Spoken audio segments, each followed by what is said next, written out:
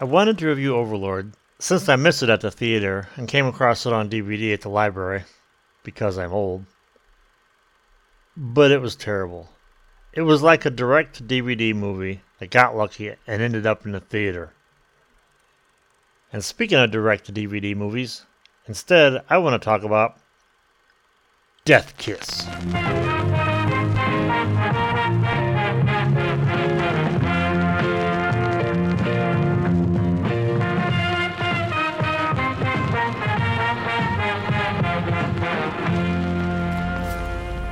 An eye for an eye isn't just revenge.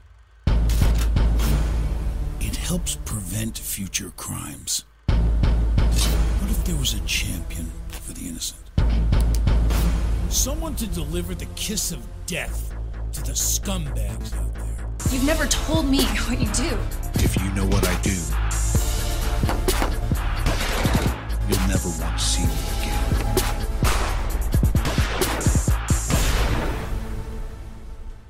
Death Kiss, starring Robert Bronzi as Charles Bronson and Daniel Baldwin as Alec Baldwin. You only have to stand in my living room for a minute to notice the theme. And that theme is Charles Bronson. I mean, I have posters for Once Upon a Time in the West, The Evil That Men Do, Rider on the Rain, and even The White Buffalo. Was he a great actor? Of course not.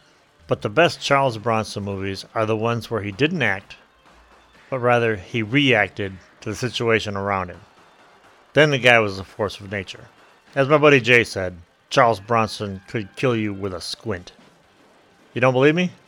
Watch Once Upon a Time in the West, Death Hunt, Cold Sweat, or even Violent City. So when I saw a preview for this weird little movie Death Kiss, with some guy in it who looked almost exactly like Charles Bronson, I had to check it out. I found it on DVD at my local video store. I could have rented it, but to buy it outright cost almost as much, so I bought it. After all, if it was terrible, I'd be doing someone else in the future a favor by keeping them from wasting their money. But if it was good, I'd have it for my collection. When you rent a direct-to-DVD movie, you pretty much know what to expect. Surprisingly, Death Kiss lived up to my expectations. It's every bit as good as any of the big-budget action movies starring the aging action heroes of the 80s. I'm looking at you, Bruce Willis. Remaking Death Wish? Really? Speaking of Death Wish, by the writer-director's own admission, Death Kiss is the spiritual sequel to Death Wish.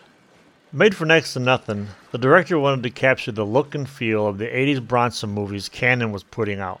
In my opinion, the guy not only pulled it off, but surpassed a lot of them. Most of the Cannon movies were pretty bad. It's not a badly directed movie at all. It's a good, stylistic melodrama with a nice twist at the end.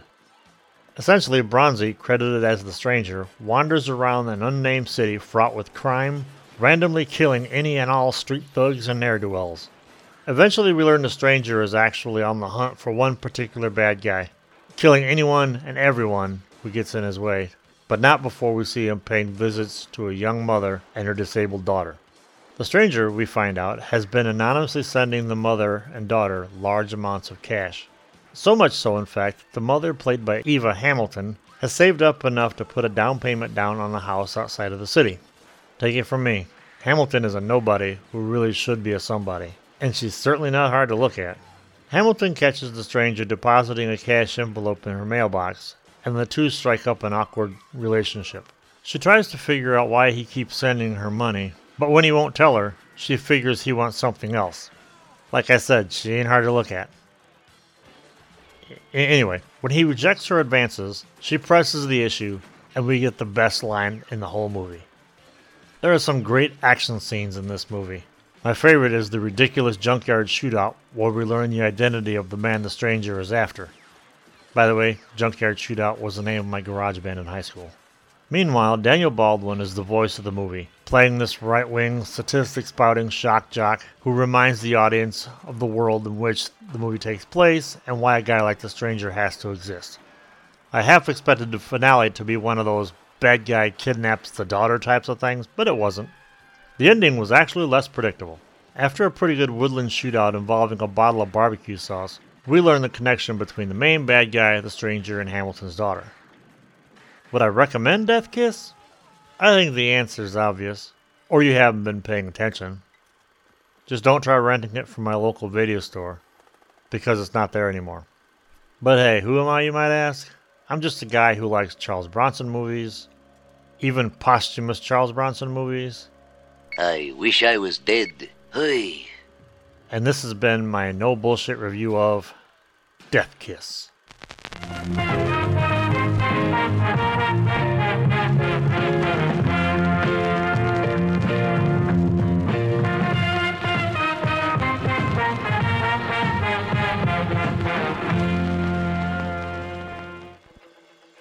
Oh, I guess Bronson made a Western with the same director. I'll have to find that one now, I guess.